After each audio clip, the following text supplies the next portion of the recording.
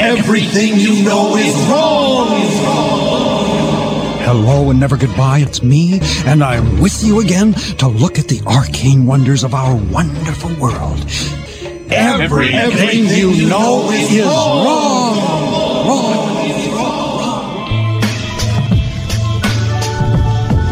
Are you sitting comfortably? Well, put your seatbelts on, cause you're in for a howling ride.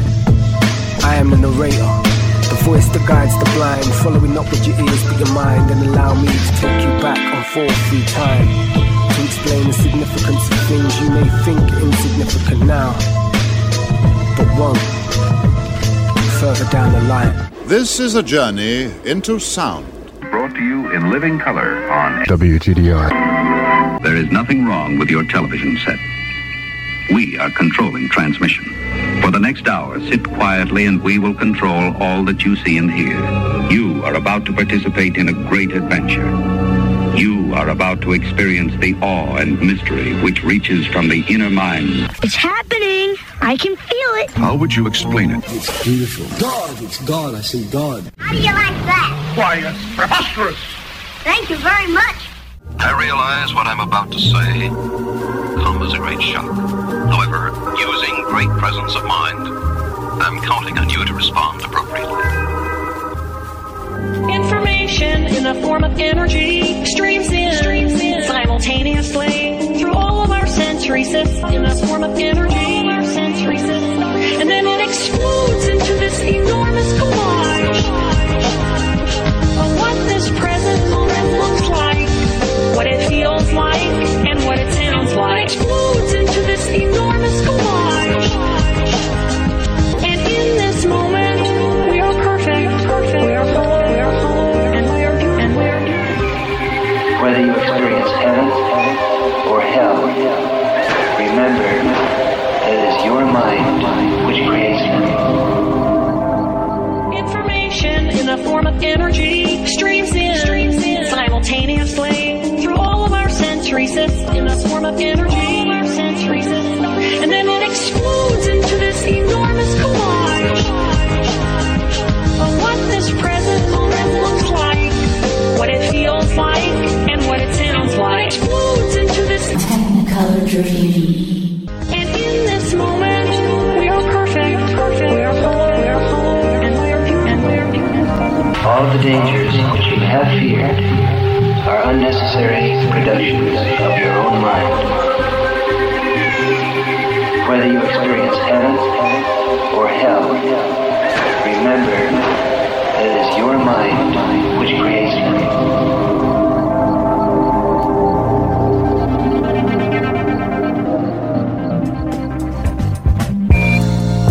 About your world. My guest is Richard Lewis Miller. He's been a clinical psychologist for more than 50 years. He's the host of the podcast Mind, Body, Health, and Politics, and he's the founder of the nationally acclaimed Coke Enders Alcohol and Drug Program and the Health Sanctuary at Wilbur Hot Springs in Northern California. He's a former faculty member at the University of Michigan and Stanford University, and an advisor on the President's Commission on Mental Health. Richard is the author of Psychedelic Medicine and Psychedelic Wisdom, and his new book that we're going to be talking about is Freeing Sexuality. Sex workers, psychologists, consent teachers, and polyamory experts speak out, which features fascinating interviews with 20 experts in the wide range of sexuality. So Richard, welcome to the Magical Mystery Tour. Thank you, Tonio. Glad to be here. First off, I loved this book. Well, thank you. So as the author of Psychedelic Medicine and Psychedelic Wisdom, and now this new book, Freeing Sexuality, what has drawn you to these fascinating and out-of-the-box subjects? Throughout my career, I have investigated, out of deep interest, areas that have either been neglected, considered taboo, or for some reason, in case of patients, situations where the patients get blamed for their illness. So, for example, very early on in my career, it was believed, and it still is believed by many, that schizophrenia is incurable. So I took a patient out of a mental hospital in Ohio, and a social worker flew the patient to San Francisco, where my team picked the patient up and brought the patient to live with me at Wilbur Hot Springs. The patient lived with me for 2 years. When he arrived, he was doing what's called hallucinating, talking. He had 9 different characters that he talked to that the rest of us could not see. And he lived in a very different reality. I worked with him for the 2 years. I asked him to introduce me to each of these characters. I wasn't afraid of his what's called hallucinations. I tried to converse with those characters.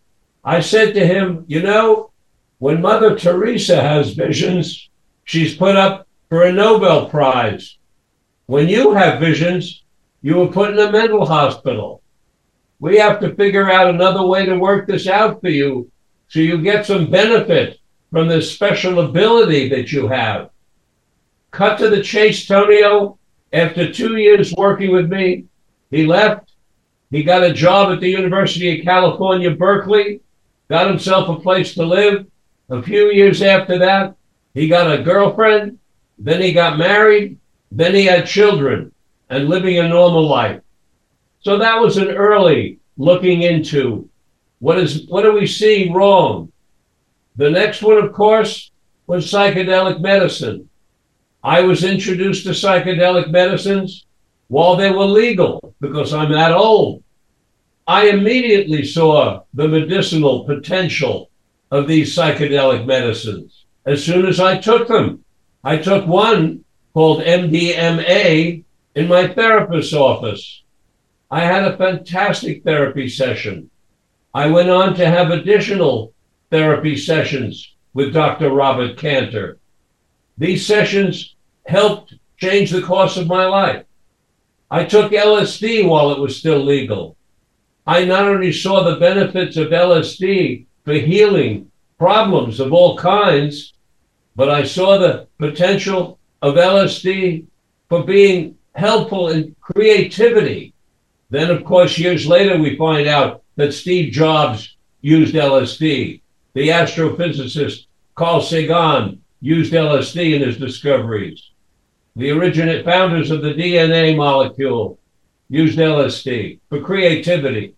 And so then, of course, came this war on drugs, which really wasn't a war on drugs. It was a war on people perpetrated by Richard Nixon and his henchmen because they were racist and they connected the black people with cocaine and the hippies with marijuana in order to eradicate them. And so I became part of what were called drug warriors. I worked hard to raise money for organizations to legalize these various substances, but also to foster research because the government's draconian laws virtually stopped research into the psychedelics for over 50 years. So I helped raise money for NORML, the National Organization to Reform Marijuana Laws. I helped raise money for the Marijuana Policy Project, the biggest organization of its kind to legalize marijuana in the United States. I also was lucky to serve on the board of directors of the Marijuana Policy Project. I also worked with the Drug Policy Alliance, started by Dr. Ethan Nadelman, to disseminate honest information about psychedelics. From there, many years later, when I started my radio program in the early aughts, about 2004, I was on National Public Radio. The program is Mind, Body, Health, and Politics, which you referred to when you introduced me. And on that program, I did the longest running series on psychedelic medicine that had ever been done in the United States. And I like to think in a small way, I contributed to the national renaissance that's going on in psychedelic medicine now, because it appears that we're making some progress, but we can't be too optimistic because all the psychedelics plus marijuana are still illegal at the federal level, which means at any moment the government can send people in and arrest people who are doing research or people who are selling marijuana, for example, in California, where recreational marijuana is legal and dispensaries are legal. But they can be all shut down and prosecuted by the federal government. That's the way they live their lives, looking over their shoulders about the possibility of a federal bust. So that was another area of interest. Another area of interest, human sexuality, because I know as a professional that our views of human sexuality are distorted. They're distorted and they're causing emotional problems for millions, if not hundreds of millions of people. I believe that our entire public is suffering from what I call hypocrisy-induced neurosis, HIN, hypocrisy-induced neurosis. What is that? That is when the leaders of a country tell the people to do one thing, create laws to do that one thing, and then they themselves do the opposite. Examples, evangelical preachers preaching hellfire and brimstone if you go with a prostitute or if you use drugs. And then what do we see? Headlines of famous preachers being caught in bad neighborhoods with hookers and methamphetamine. Hypocrisy-induced neurosis when congressmen rail against homosexuals, hellfire and brimstone, put them in jail, they say. And then you see the same congressman get caught in a public restroom attempting to give a job to the guy in the next stall. This is hypocrisy, and it shakes the people because we look up to these people.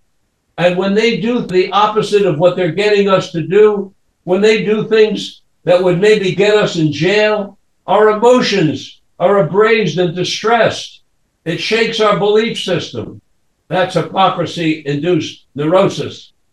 Furthermore, in the area of human sexuality, I believe we are all suffering from post-traumatic sexual stress disorder, PTSD,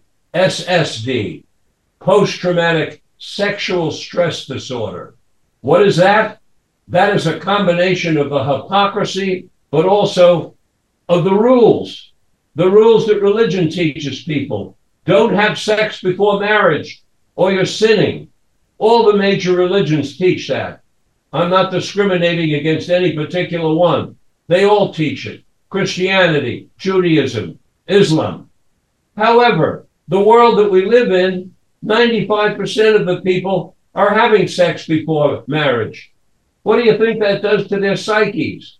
You think they suddenly just free themselves from their original religious training? Or do you think in the back of every one of their minds, they're thinking, maybe I'm doing something wrong. Maybe I'm going to go to hell. How can some of them, if not most of us, not be thinking that we're doing something wrong when we have premarital sex, when we have been taught so strongly that it's a sin against God? Post-traumatic sexual stress disorder. Then, in addition, we have this reprehensible suppression of female sexuality. It's almost indescribable, Tonio, what we have done to women, how we have put them down for their sexuality, how we put them down if they enjoy sex.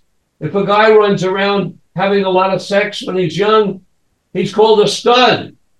Let a woman do the same thing, she's a whore or a slut, or if you want to be more professional, a nymphomaniac or hypersexuality. Names that we give women for doing the same thing that a man would get applauded for.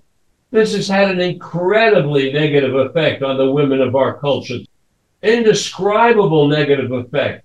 One of the people in my book tells us how there is the same relationship in orgasms between males and females as there is the relationship in money earning between males and females.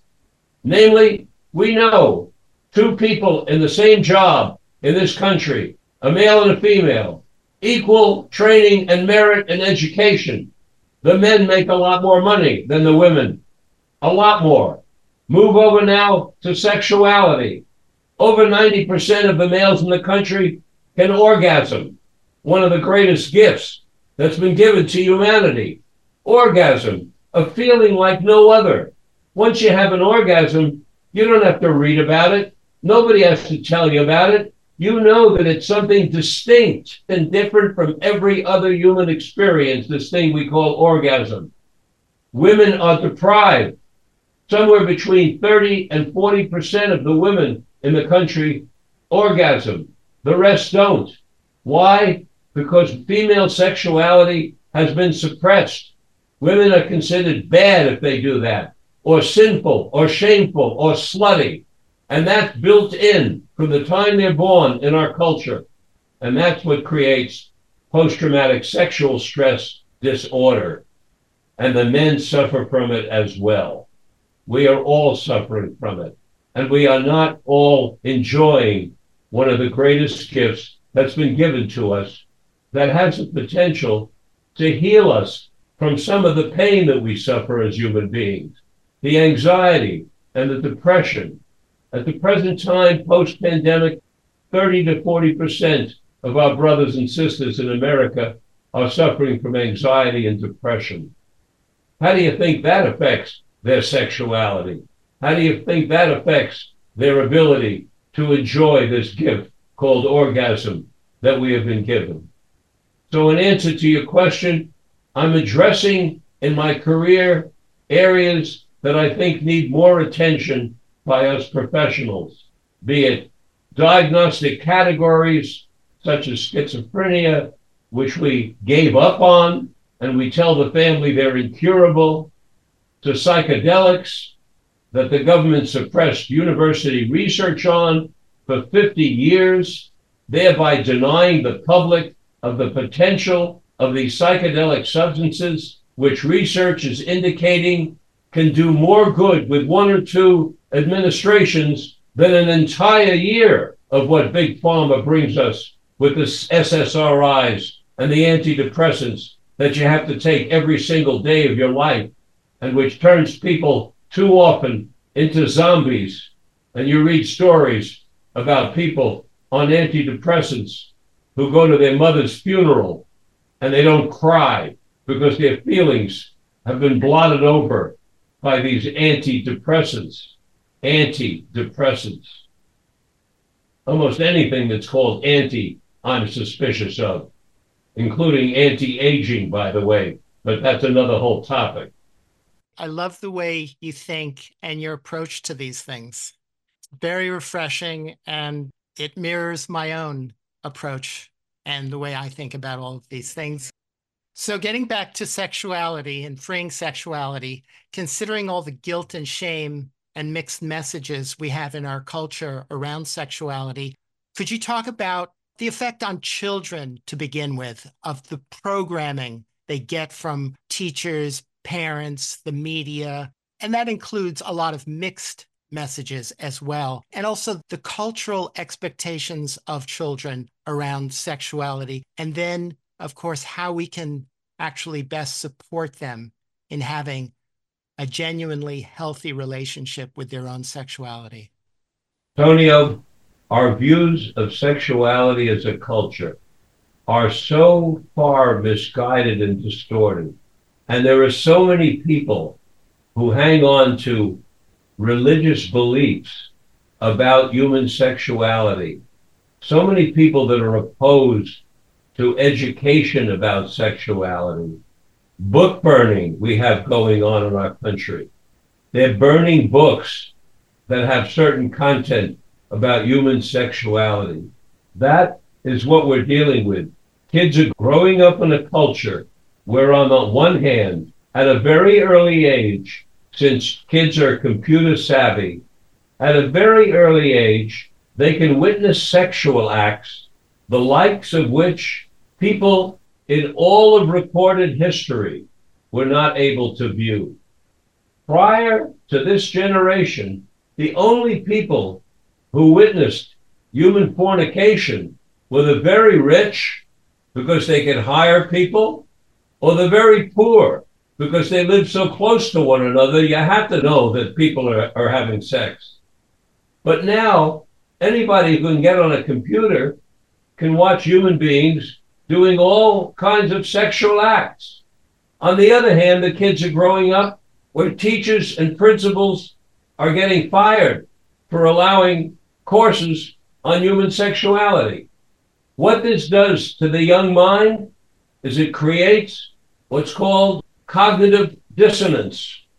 Cognitive dissonance is when you have two opposing thoughts at the very same time.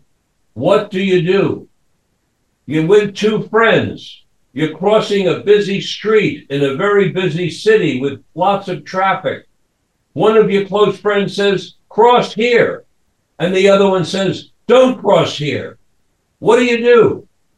What do you do when you grow up and you're hearing sex is okay, sex is fun, respectful sex, consensual sex, have all you want, it's great. And then you're hearing, no, sex is sinful, wait till you're married, and then only do one position, the position for procreation. Anything else, it's acting like animals. Don't do that. Where do kids learn? Let me ask your gentle listeners a couple of questions.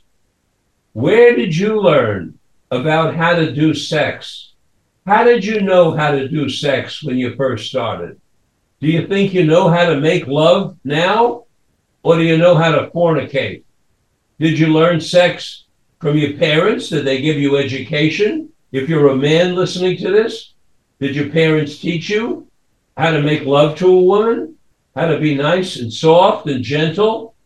Did your parents teach you that? And if you're a woman listening, did your parents teach you how to make love and pleasure a man? I doubt it. Where did you learn? Where did you learn, listeners? Did you learn it in the schoolyard? Did you learn it on TV, watching Hollywood movies, where they go at it for a couple of minutes, ripping their clothes off, jumping around like rabbits, and then they jump off and smoke a cigarette? Is that what you learned? Or did you learn it with pornography, which is made by a bunch of men down in Los Angeles, which seems to portray women as having something done to them for the most part? Where did you learn how to make love and enjoy it and have a really good time with the person that you care about? Where do you learn? Do you go out and read a book? These are important questions. And these are the questions in answer to your question about the effects on the young. The effects are disastrous. That's why they grow up with hypocrisy-induced neurosis and post-traumatic sexual stress disorder. That's why such a high percentage of men in this country, including young men, have erectile dysfunction. Erectile dysfunction. What an interesting thing. We have an organ which is sort of flops around, and then it's made so that when it gets sexually excited, it gets stiff enough to be able to penetrate a woman's vagina in order to inseminate eggs and create babies. That is part of what we have. We have fingers, we have toes, we have all kinds of things. The sexual organ is not ready to go all the time. In some animals, it is. We have a high percentage of men at every age group in this country who are not able to get their penis to get stiff. Or to put it another way, their penis doesn't get stiff. Whether they're able or not, they don't feel like they're in control of it. Can you imagine? I mean, those of you listening who suffer from this don't have to imagine. But what a horrendous disability this is. To not have your penis work properly?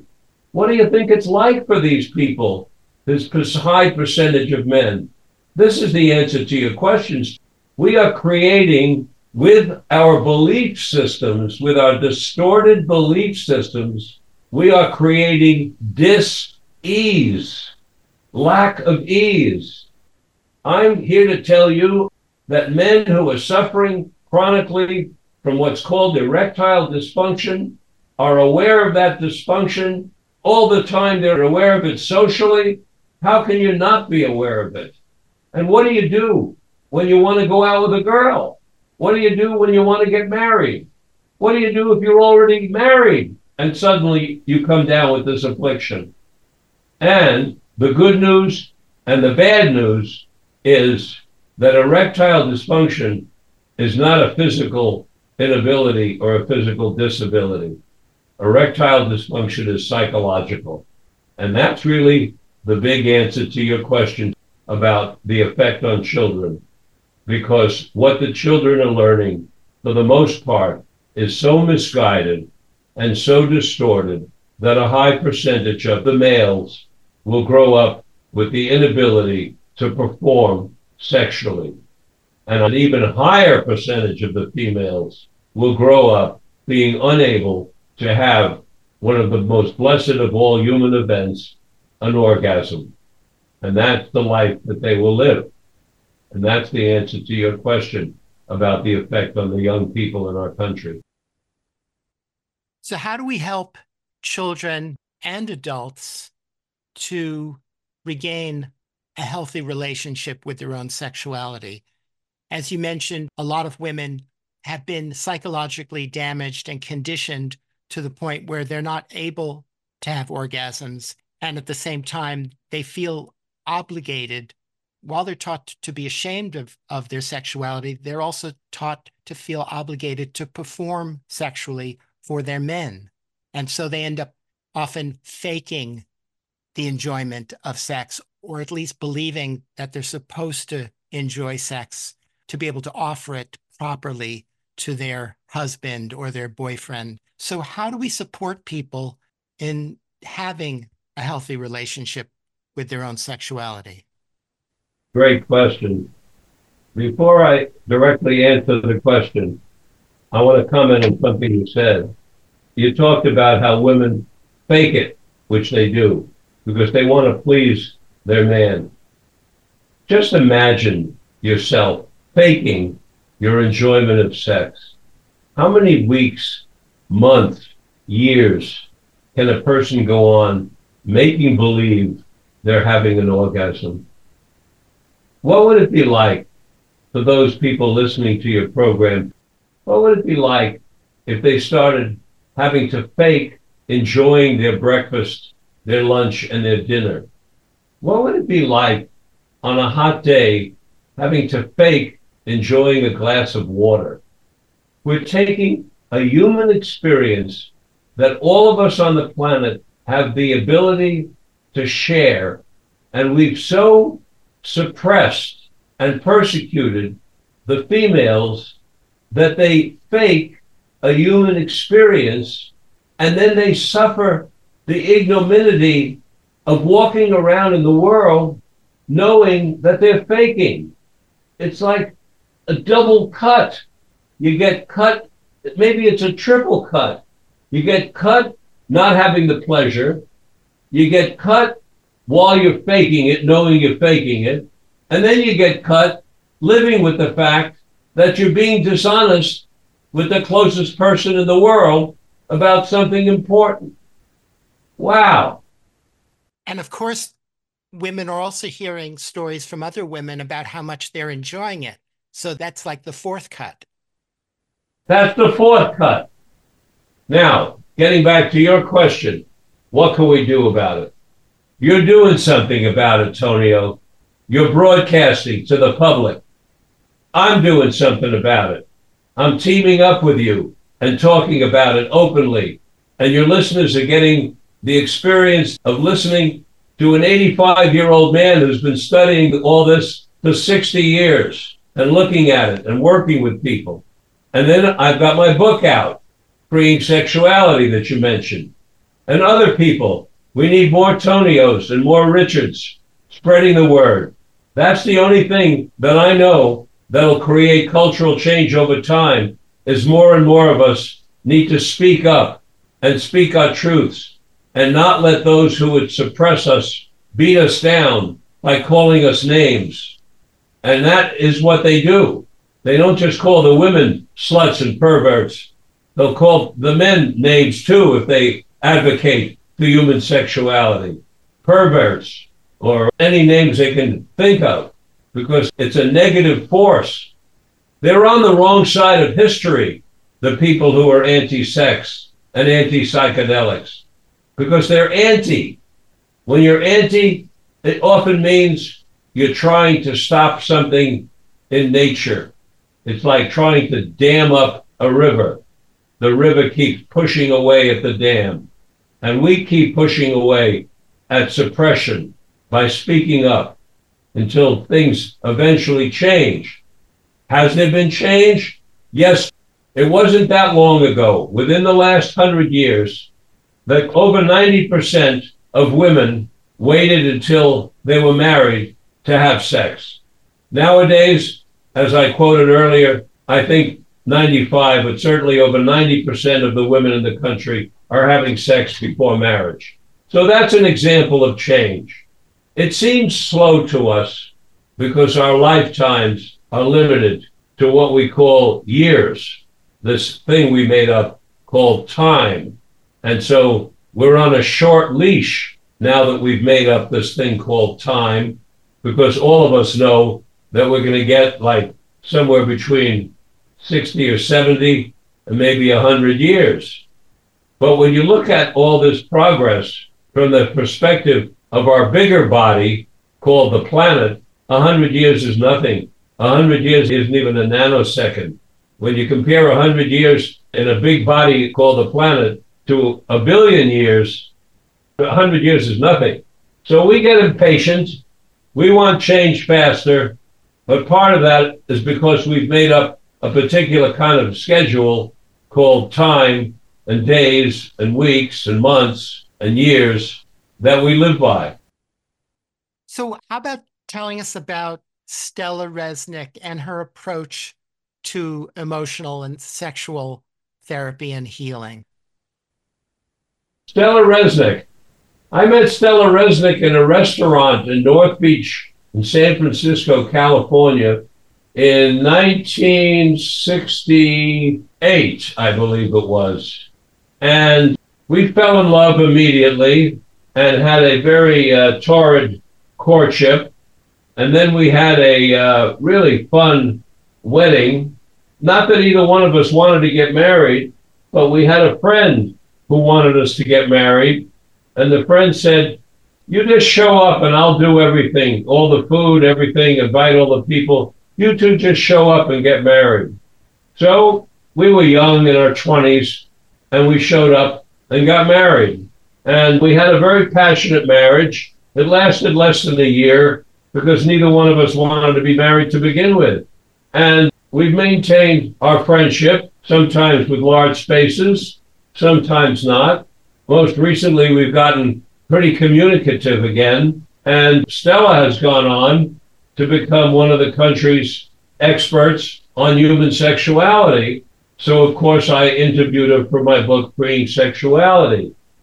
Stella is a sex therapist. And what that means is she works with people looking into what aspect of their emotions and their psychology are creating the obstacles to them enjoying their sexuality.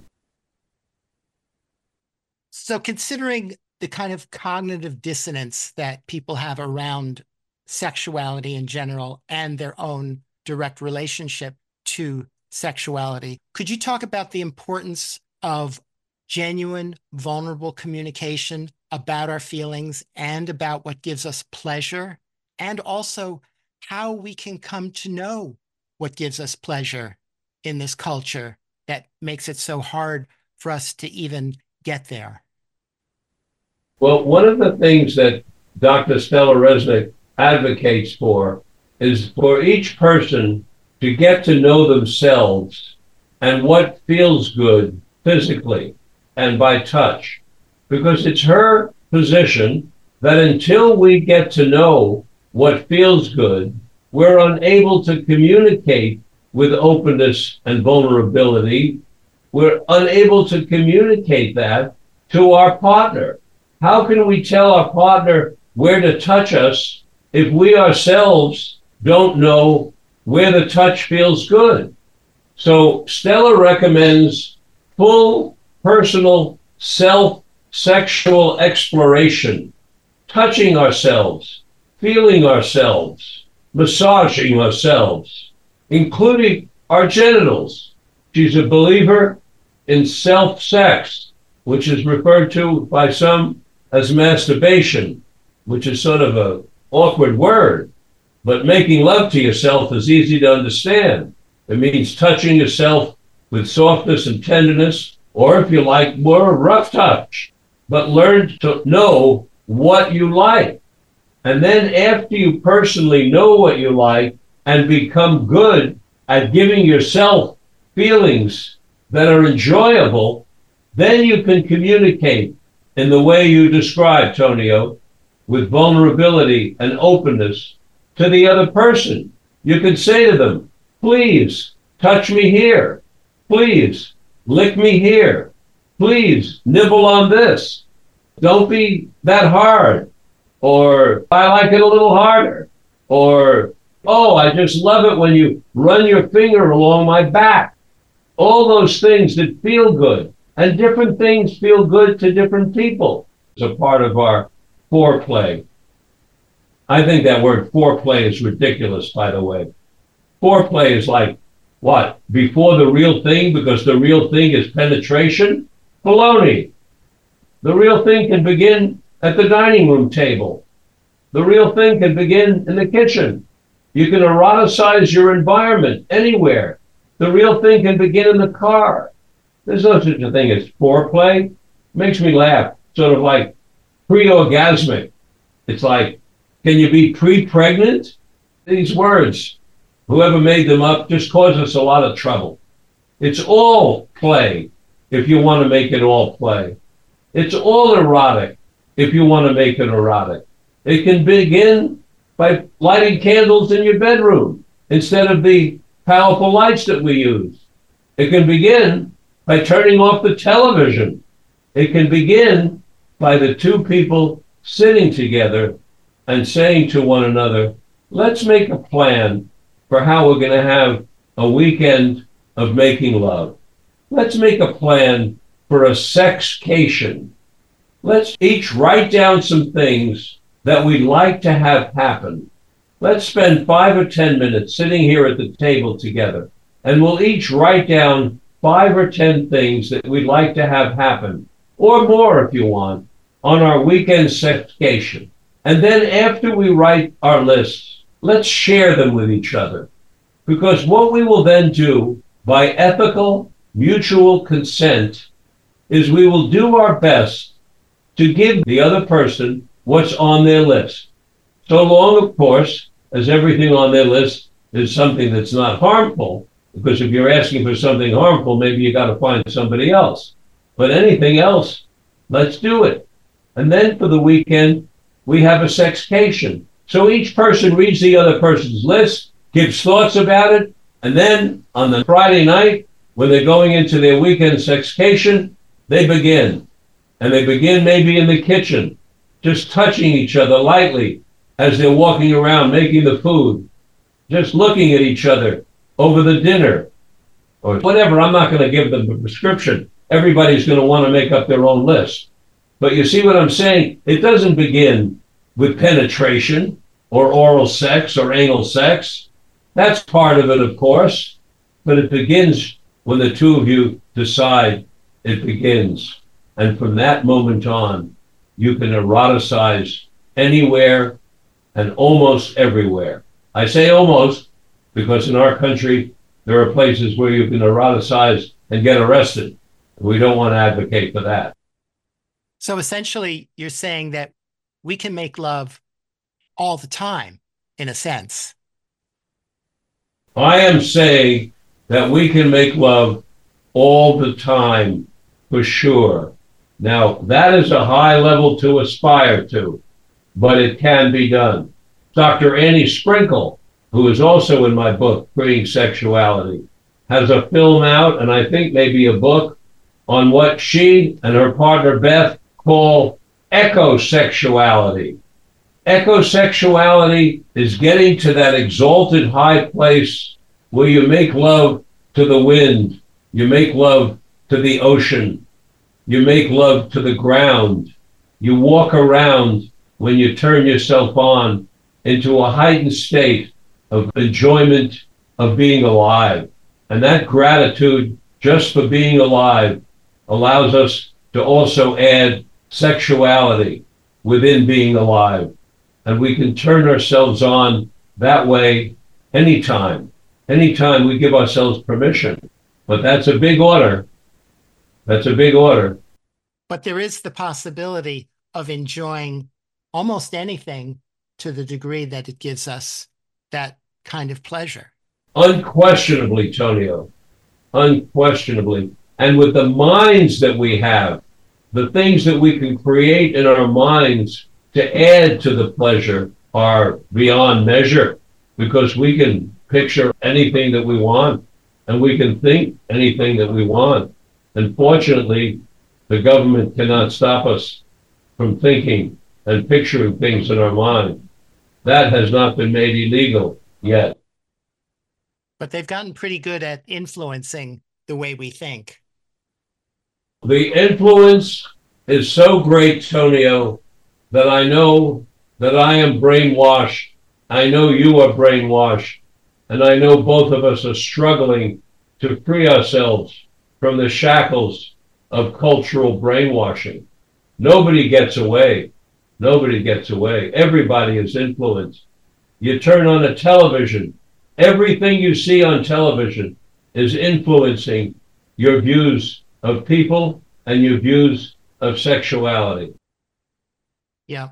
So let's talk about sexual identity and the fluid nature of the sexuality spectrum in contrast to our society's rigid notions of sexual identity, and how our stories and beliefs can freeze us into set identities, and how essentially our entire culture has been frozen into a very narrow set of sexual identities. Our culture in the past 2,000 years, since the advent of Christianity, maybe going back further with the ancient Jews, has been enculturated to believe that human sexuality consists of a man and a woman and penetration. And the man is a man and the woman is a woman. And also monogamy. In the Western world, not in the rest of the world by any means, but in the Western world, monogamy is what has been put forth and adhered to by the church. That isn't what really is happening in practice, but that is the belief system. So the cultural push towards an identity is an identity of heterosexuality within the confines of monogamy. In fact, that is not how human beings are wired. We are wired as males to spread sperm. Females are wired to have babies, to ovulate, have eggs, and get them inseminated. There are tribes that live together where the women have sex with all the men in the tribe, and the men have sex with all the women in the tribe, and they raise all the children together. The Israelis have tried that, raising the children together, with the kibbutz system years ago. We are wired to have sex.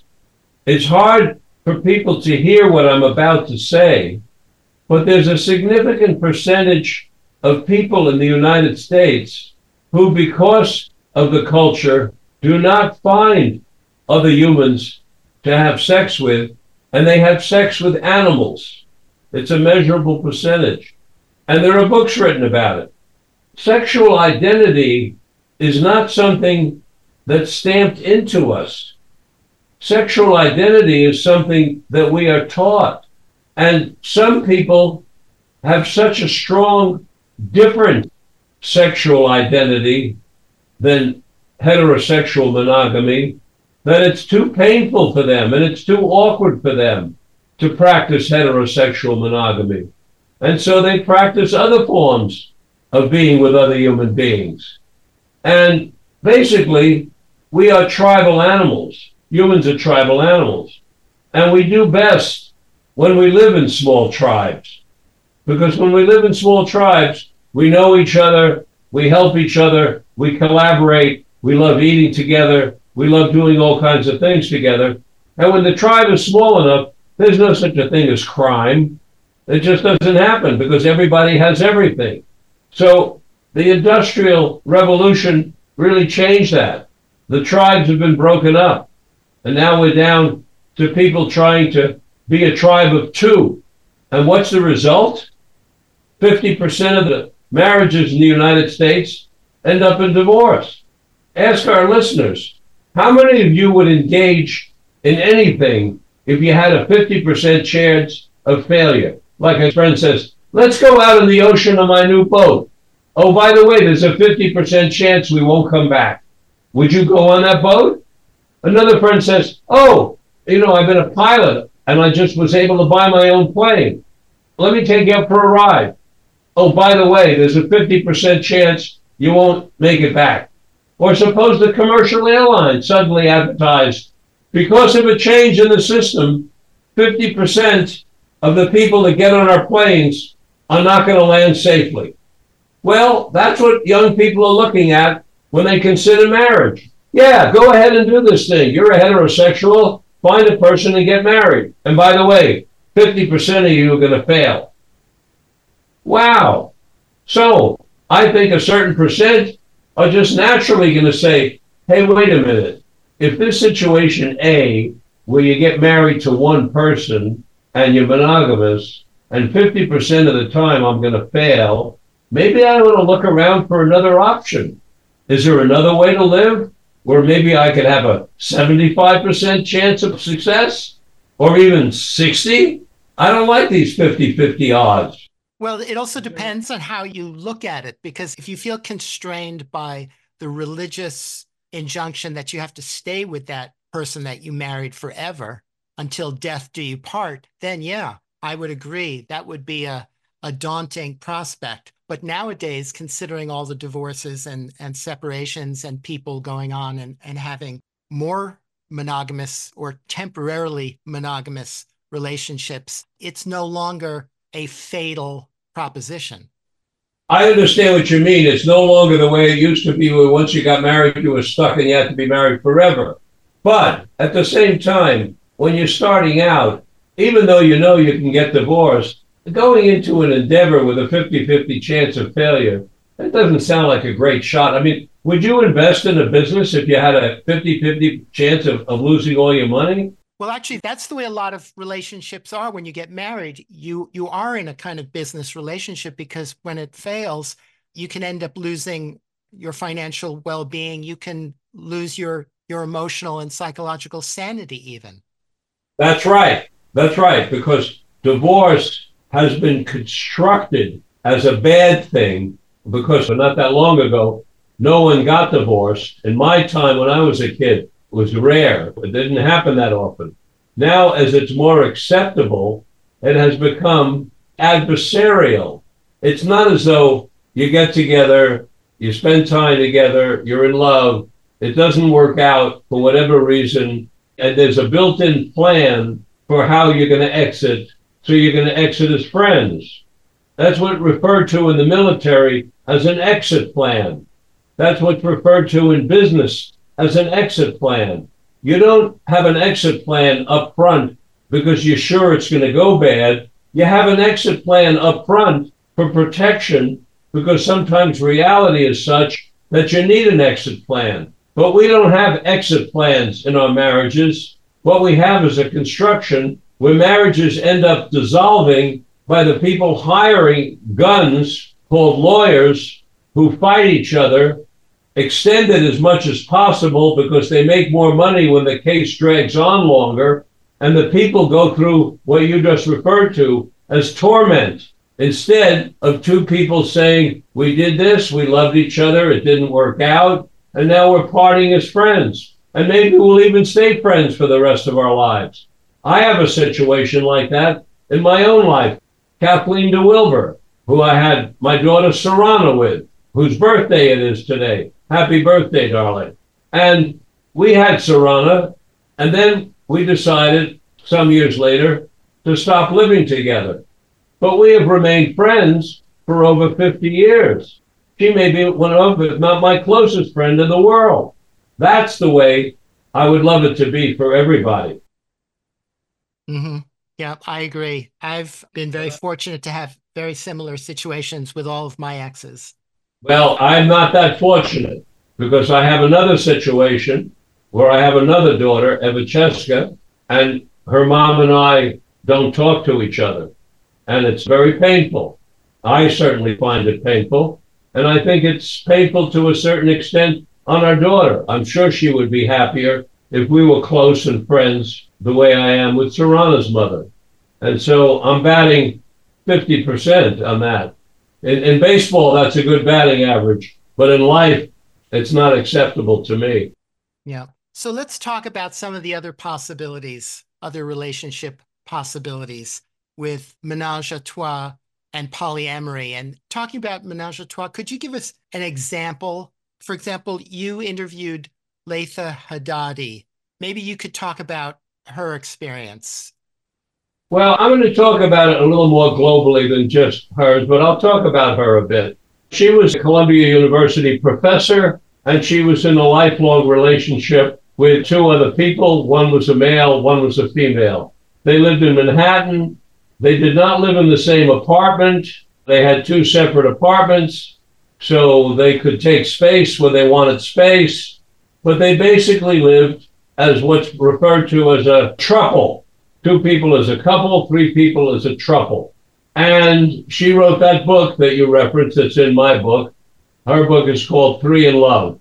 And she references famous people throughout history that have lived in menage a trois. And menage a trois is certainly a form of polyamory. And there's a movement that's growing in the United States now that's related to polyamory. It seems that 5% of the country is already practicing polyamory, meaning more than two people living together, sharing everything, sharing finances, often the cost of living, and in many cases, sharing children. I interviewed someone recently, David J., a man who is married to a couple. So the three of them are literally married, and the woman had a baby 6 years ago, and both males' names are on the birth certificate. So the young person literally has two legal fathers and one legal mother, and they are sharing everything. And now they have a second child, and they're raising the second child the same way. So they consider themselves polyamorous, but they're not a menage a trois. And the reason they're not a menage a trois, and there are these important differences, is David is not having sexual relations with either of the people in the couple. He is having amorous relationships. So they are polyamorous, but not polysexual. And the public doesn't know this yet.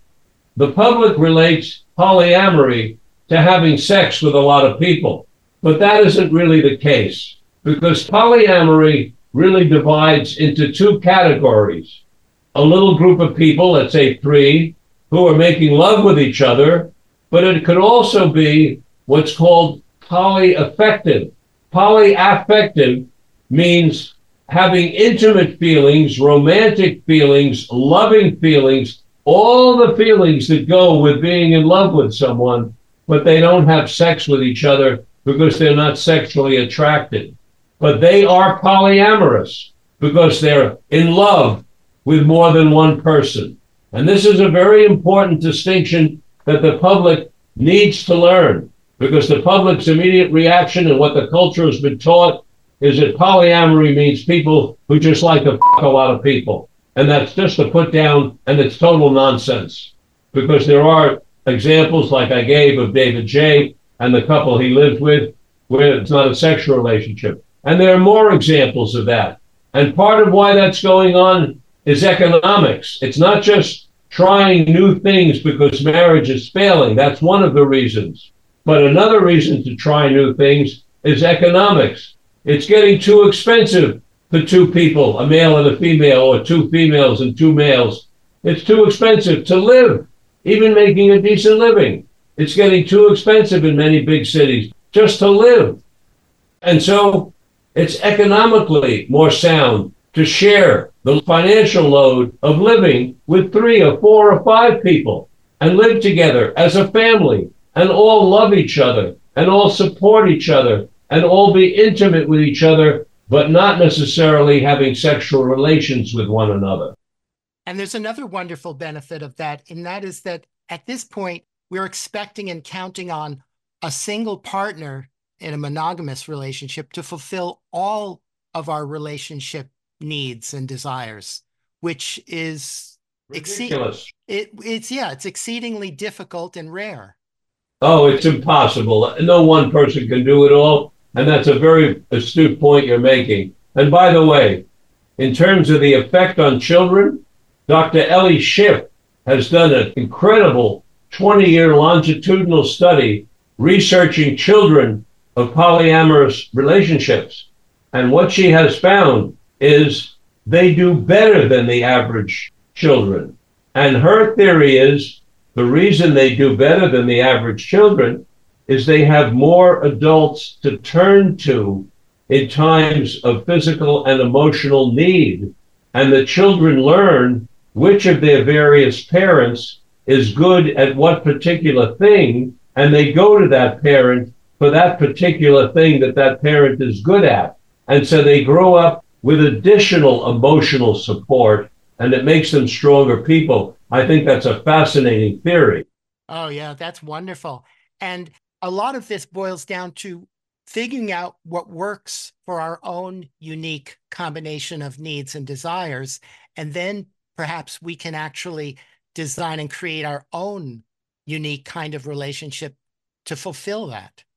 Right. And for example, you mentioned the movie Designed for Living, which is an old Hollywood. It's amazing how that film got through censorship. But I watched that while reading your book, and I can see how if you weren't thinking along these lines, you might miss that aspect of the movie. But that's really what that movie was demonstrating, was that people can come to realizing a different way of fulfilling their needs and desires than the standard model of a monogamous relationship.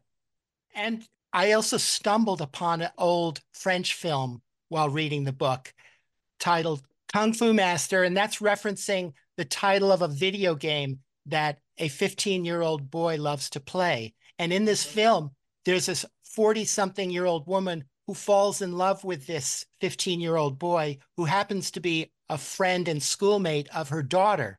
And it seems the French are a lot more progressive about these kind of things, that they can tell stories like this, create a movie like this, and it can be a sweet thing, not a scandalous and kind of like a psychological horror story like we always do out of these kind of things. Europe is miles ahead of us with regard to attitudes about human sexuality. The Arab countries are miles behind us, and South America is overridden with distorted Catholicism. The most advanced countries on the planet with regard to human sexuality are the Scandinavian countries, and they always have been.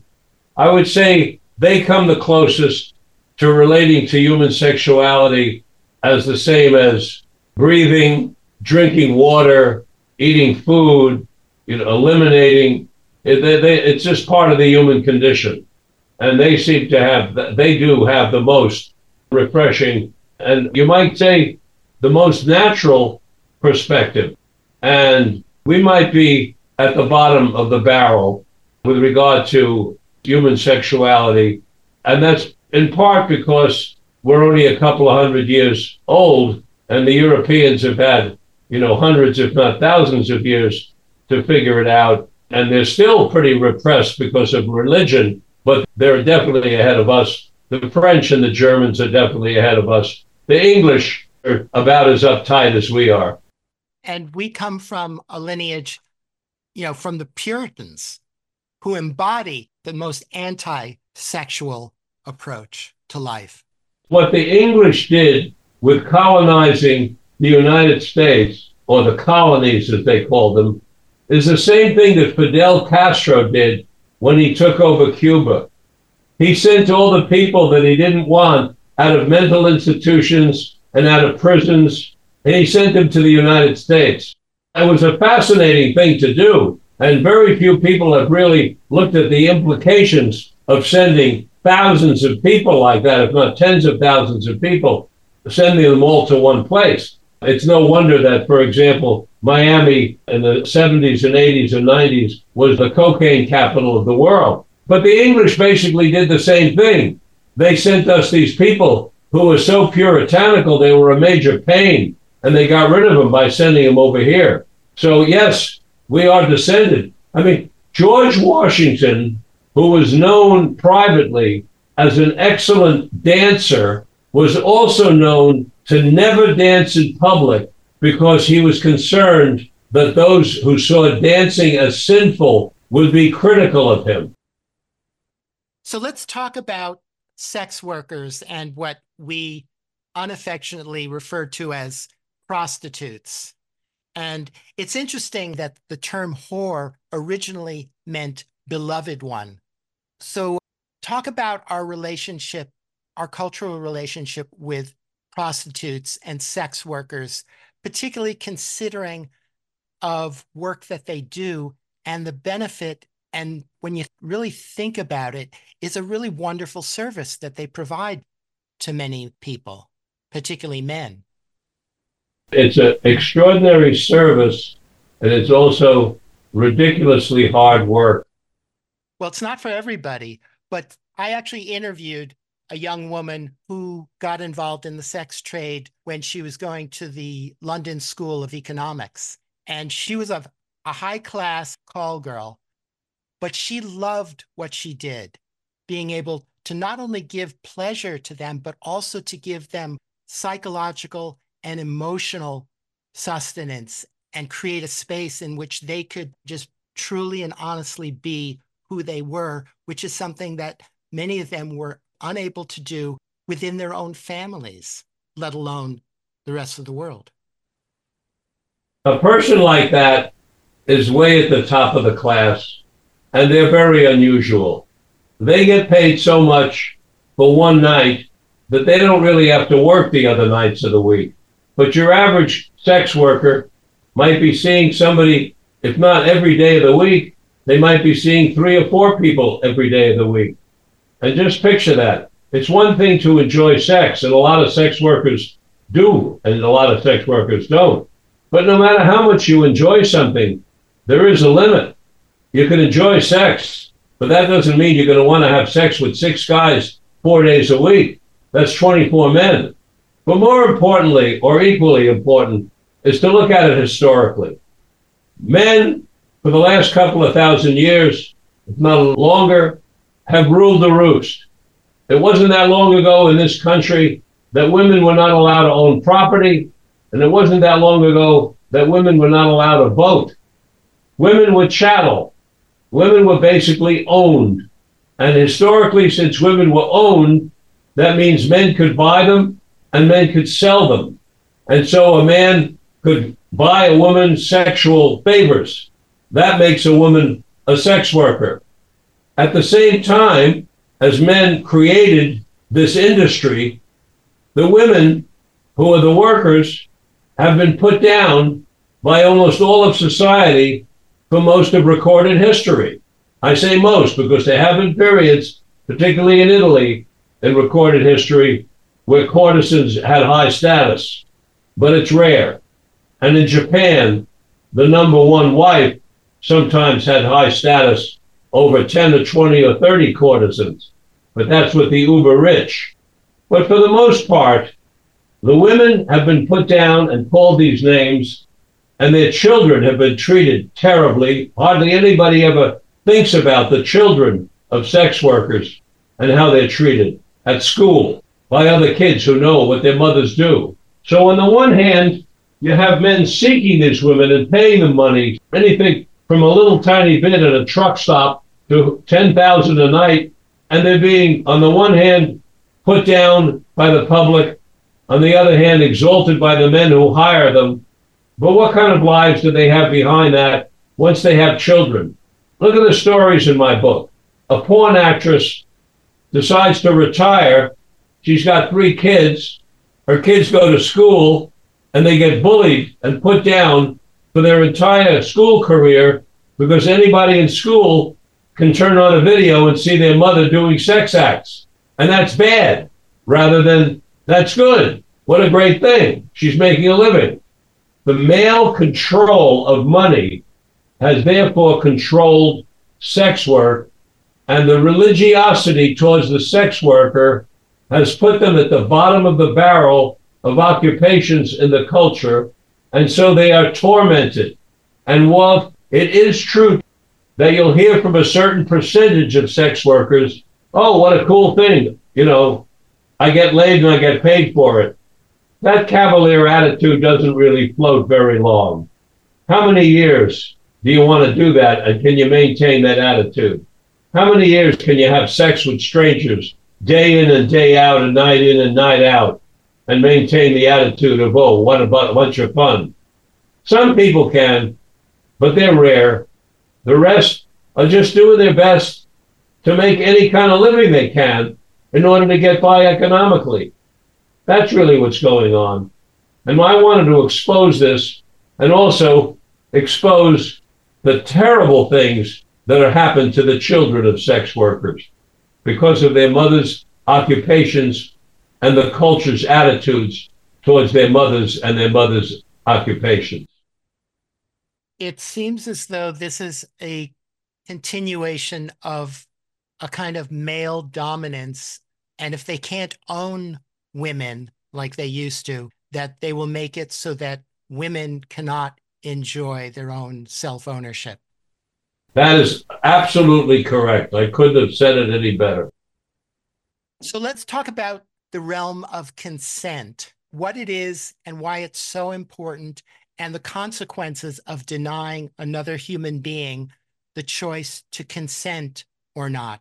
And we largely think of this in the realm of sexuality, but it actually extends into every area of our lives. The consent topic is a very brief topic. Anything less than mutual consent is aggression or rape. End of sentence. Anything less than mutual consent is aggression, assault, or rape. And it really doesn't matter whether it's about sex, or it's going to the movies, or it's doing a certain kind of job. If there isn't mutual consent, then there has to be some kind of force, aggression, or assault, or rape. Mutual consent is basic to life, liberty, and the pursuit of happiness. Mutual consent is basic to living in a republic where no one is above the law. Mutual consent is foundational. And if somebody hesitates, even if they don't say no, if they hesitate about anything, that also should be understood as a clear lack of consent. Here's how clear it is, Tonio. Anything less than yes from a person who is sober, anything less than yes is not mutual consent. And I added from a person who's sober, because a yes from a person who's been drugged or drunk is not a yes. So you might add sober mutual consent. Anything less than a full yes is not mutual consent and is therefore going to take force of aggression, force of assault, or force of rape. There's also the element of a lot of women have been conditioned to say yes when they actually mean no, particularly around sex. Well, now you're talking about something a lot more complicated, and that's very difficult because you have to take a person at their word. And if you ask a person a question in a normal, gentle, civil tone of voice, do you want to make love with me? Or whatever you want to say, and you get a yes is a yes. Now, if you asked your question with the slightest threat behind it, with the agenda behind it, as in, if you don't say yes, you're going to be in big trouble, or if you don't say yes, I'm going to get aggressive, or if you don't say yes, something not good is going to happen to you, well, then the yes is not an honest yes. Then we were talking about a whole different situation. But of course, the tone of voice with which the question is asked is extremely important. It's critical. Otherwise, we'd allow people to be asking the question just the way I just posed it. You ask the question, but it's pretty obvious to the person listening, they don't really have a choice or something bad's going to happen. Yeah. And it's interesting how in the world of BDSM, there's a very strong culture of consent. Well, I would say more than anybody, they better have consent built in because they do things which are potentially physically harmful. Yes. In fact, they would be considered harmful to many of us. I But agree. But then that again is an example of the broad range of sexual possibility. That's all it is. And it's a very small percentage of the population. But again, if they have mutual consent, even my profession of psychology, which can be conservative at times, agrees that anything that two adults do with mutual consent is acceptable and not perverted. So if the two people agree that the only way they're going to make love is standing on their heads in the kitchen, then that's normal enough for them. Mm-hmm. Yeah.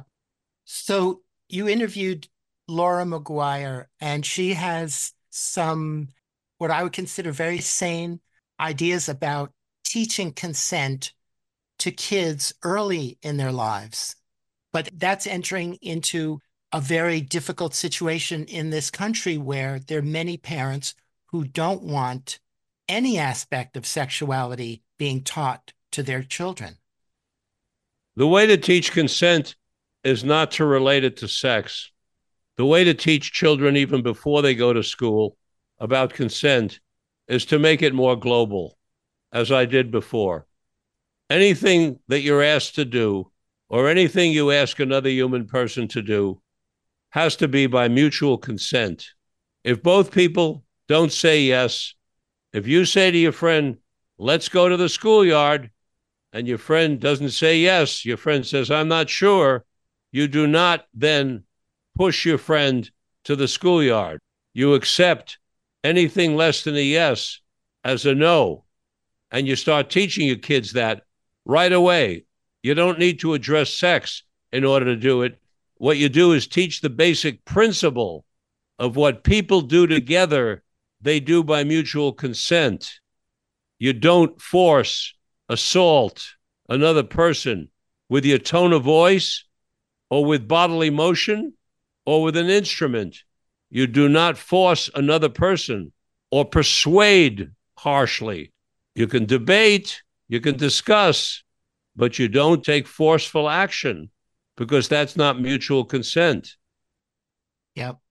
So talk about pornography and alternative pornography as a kind of mirror of our society and its issues and problems with sexuality, and also as a kind of political activism. Well, to begin with, what we see in pornography, in a way similar to what we see in Hollywood, are the ideas of a small group of people who make movies of human action. And so whether it's a Hollywood movie and somebody writes a script and that's their idea and they make a movie out of it, or in pornography, somebody writes a script, and a great deal of what it's based on is what they think is going to sell. That's true for Hollywood as well as for pornography.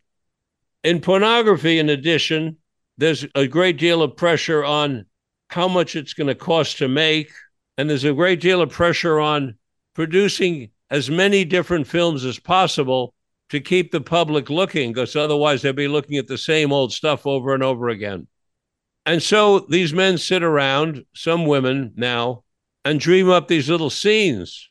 And for the most part, as I said earlier, when you look at pornography, you see men doing things to women. I won't get too graphic, but it's basically men doing things to women. And they believe that's what sells. And they're right, because as it turns out, men are more interested in looking at pornography than women. There's a percentage of women that dig pornography, but it's not as large as the percentage of males. So the market is basically made up for males. And the people are hired in the same way that baseball players are hired. You hire a baseball player to hit if he can hit a ball that's thrown at him with a stick and hit it in such a way as he can run to a certain place before other people can throw that ball to the person guarding that particular place. That's why they're hired. So in pornography, the males are hired for their being able to provide either a large erection, a big penis, or maintain that erection for however long the film goes. And the women are hired for their looks and sometimes for their abilities to do sexual acts. Naturally, they're going to hire people who are going to be the most interesting to look at, the best looking bodies, the biggest penises for public consumption. In Hollywood, they hire the people who look the prettiest, the sexiest, and the handsomest, according to cultural norms. When people watch pornography and they don't know much about sex, or even when they do know a little bit, and they look at these people, they don't realize they're basically looking at Olympic athletes, or they're looking at phony tricks that are used to make them look like Olympic athletes. And then they compare themselves to these men. So how many times has a patient of mine asked, how can these guys go so long and I come in 3 minutes? Well, if you interview thousands of guys, eventually you'll find certain men who take longer just by natural selection. Or maybe they take some drug that gets them to stay longer before having an orgasm. The comparisons are ill-conceived. It's not healthy for the public to say, if I can't throw the ball the way a professional player, why should I play baseball? If I can't ski the way these people on TV ski, why should I ski? I can't do that. That comparison game, people come away feeling put down. That's a really bad thing emotionally. Really bad. Now, there is a movement going on, and Paulette Papel in Paris, who is in my book, is doing a different kind of pornography. She's doing pornography with average people, with average looks, with average-sized breasts, with average-sized penis, making love rather than doing what the porn people do, which I call sport fucking. And so she is showing what normal active sexual people do when they make love. And I don't even know if it should be called pornography, but there is a small movement going on. There is a small movement going on of women making sex films from the women's perspective, where the woman doesn't come away being put down and at the end of the movie, the guy on her face. I mean, so many of these porn movies seem to be degrading of women. This whole thing of choking a woman while you're making love to her that they're doing on pornography. I'm 85 years old. I've made love with a certain amount of women in my life when I was single. I've never run into a woman who asked me to choke her. I'm not saying there aren't some women out there who would like to be choked, but they got to be pretty damn rare. But you look at the pornography, it looks like that's the way to go. Part of what you do when you make love is you choke your girlfriend or you come on her face. That is selling. That's selling a particular method of making love. And it's a distortion. It's a simple distortion. Mm-hmm. Yeah. Well, it's been great to talk with you, and it's a wonderful book. I mean, it's a highly enlightening and wide-ranging book on this wonderful topic of freeing sexuality. Thank you, Tonio. It's been great working with you. Let's do it again sometime. It would be my pleasure. Well, reach out. I'm here and I'm available. I'm here to serve. That's my function. Well, thank you very much. Terrific. Take care. You too. Bye-bye. Bye-bye. My guest has been Richard Lewis Miller. He's been a clinical psychologist for more than 50 years. He's the host of the podcast Mind, Body, Health, and Politics, and the founder of the nationally acclaimed Coke Enders Alcohol and Drug Program and the Health Sanctuary at Wilbur Hot Springs in Northern California. He's a former faculty member at the University of Michigan and Stanford University and an advisor on the President's Commission on Mental Health. He's the author of Psychedelic Medicine and Psychedelic Wisdom, and his new book that we've been talking about is Freeing Sexuality. Sex workers, psychologists, consent teachers, and polyamory experts speak out. It's 5 o'clock in the morning. The conversation got boring. You said you'd go into bed soon, so I snuck off to your bedroom. And I thought I'd just wait there until I heard you come up the stairs. And I pretended I was sleeping, and I was hoping you. It's 5 o'clock in the morning. Provide yourself and let's talk sex. Let me whisper in your ear how you like your sex. Should I unzip your dress? Step on out, girl, and tell me what's next. Do you love me? Do you want me? Then let me rub this oil all on your face. Take you out of them Vicks, make you forget it's about 5 your o'clock in the morning. Round 2, let's roll some grass. Get high, think about it and I wanna try you on, let me pop your titties. Just like I thought you ran out of gas. And girl, you like the new S-Class. Every time I look at you, I wanna smash. Get inside you and smash. You drive me crazy, girl, I could It's just 5 o'clock in the morning. The conversation got boring. You said you'd go into bed soon, so I snuck off to your bedroom. And I thought I'd just wait there until I heard you come up the stairs. And I pretended I was sleeping, and I was hoping you were creeping. It's 5 o'clock in the morning. The conversation got boring. You said you'd go into bed soon, so I snuck off to your bedroom. And I thought I'd just wait there until I heard you come up the stairs. And I pretended I was sleeping, and I was hoping you were creeping. It's 5 o'clock in the morning. I got a main bitch and a mistress. I'm trying to work it out, I'm on my fitness. Probably won't last, but I'm optimistic. One makes me happy, the other makes a difference. I ain't a player, but I love a lot. She loves me not. But it feel good, and it's not supposed to. I eat her insides, It's 5 o'clock soul in the food. morning. She put her head back, then our eyes closed. We stuck in the moment, like the time froze.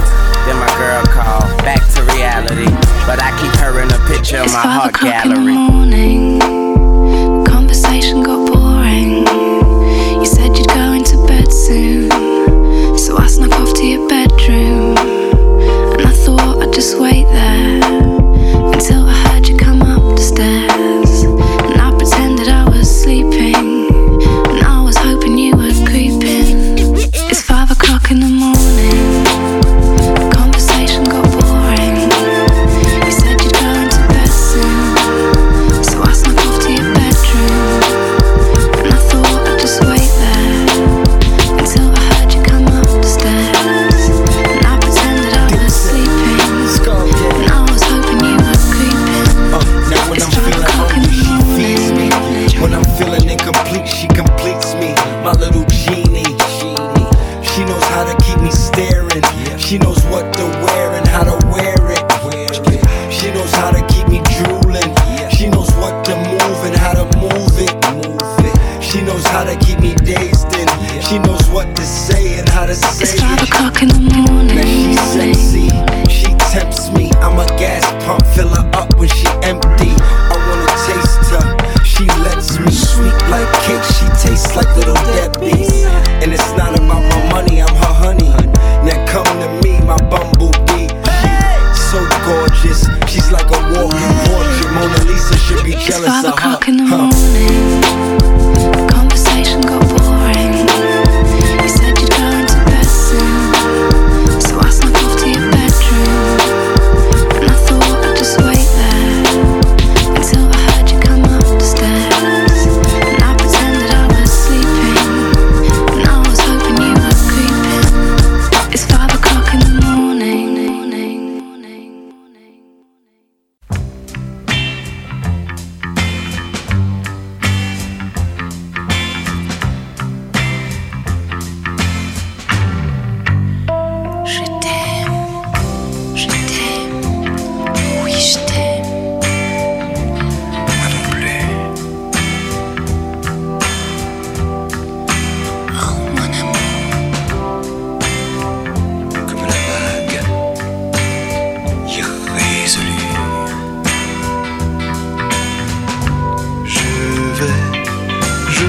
et je viens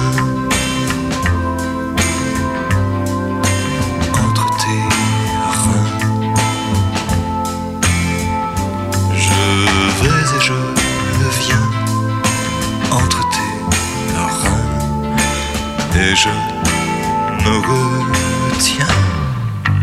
Je t'aime, oh oui je t'aime. Moi non plus.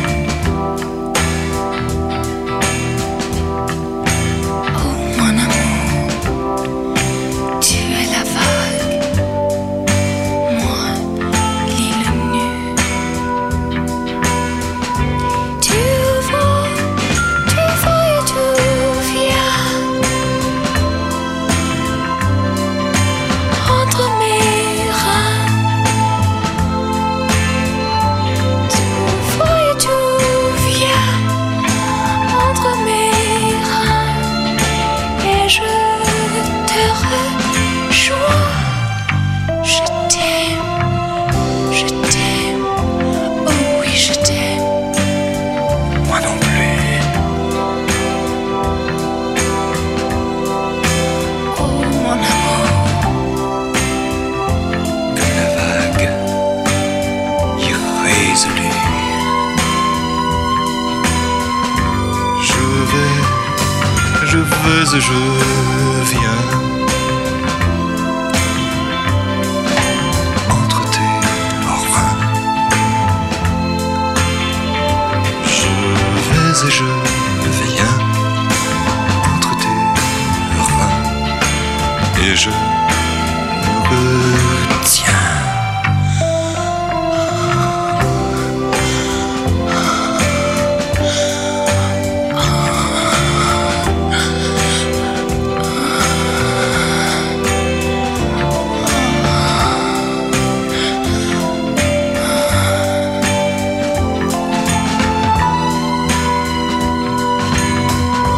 tu vas et tu viens entre mes reins. Tu vas et tu viens entre mes reins et je te rejoins. Je t'aime, oh oui je t'aime. Moi non plus.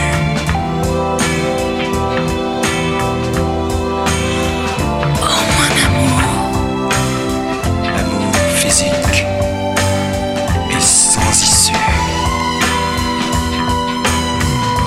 Je vais et je viens entre tes reins. Je vais et je viens, je me retiens. non, maintenant, viens.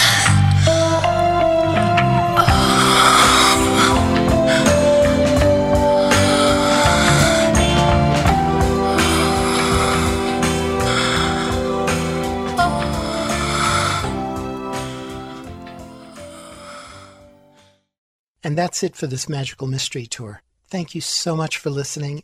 Until next time, take good care of yourselves and each other.